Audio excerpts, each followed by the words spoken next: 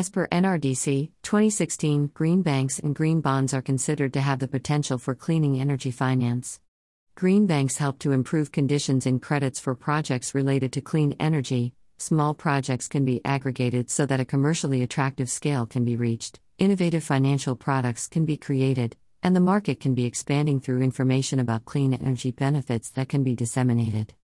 Green bond supporters provide long-term benefits and are believed to capitalize on the price reasonably to refinance a project that has passed through the phase of construction and successfully operating. As per IEA 2018b, in 2017, the global investment as a combined efficiency in renewables and energy is expected to decline by 3% with a risk predicted to grow slow further down by the year. Thereby, chances of green energy being threatened in terms of energy security, climate, and clean air goals can lead to a drop of 7% in investment in renewable power, which is almost 2/3 of any power generation. Source: Handbook of Green Finance by Jeffrey D. Sachs.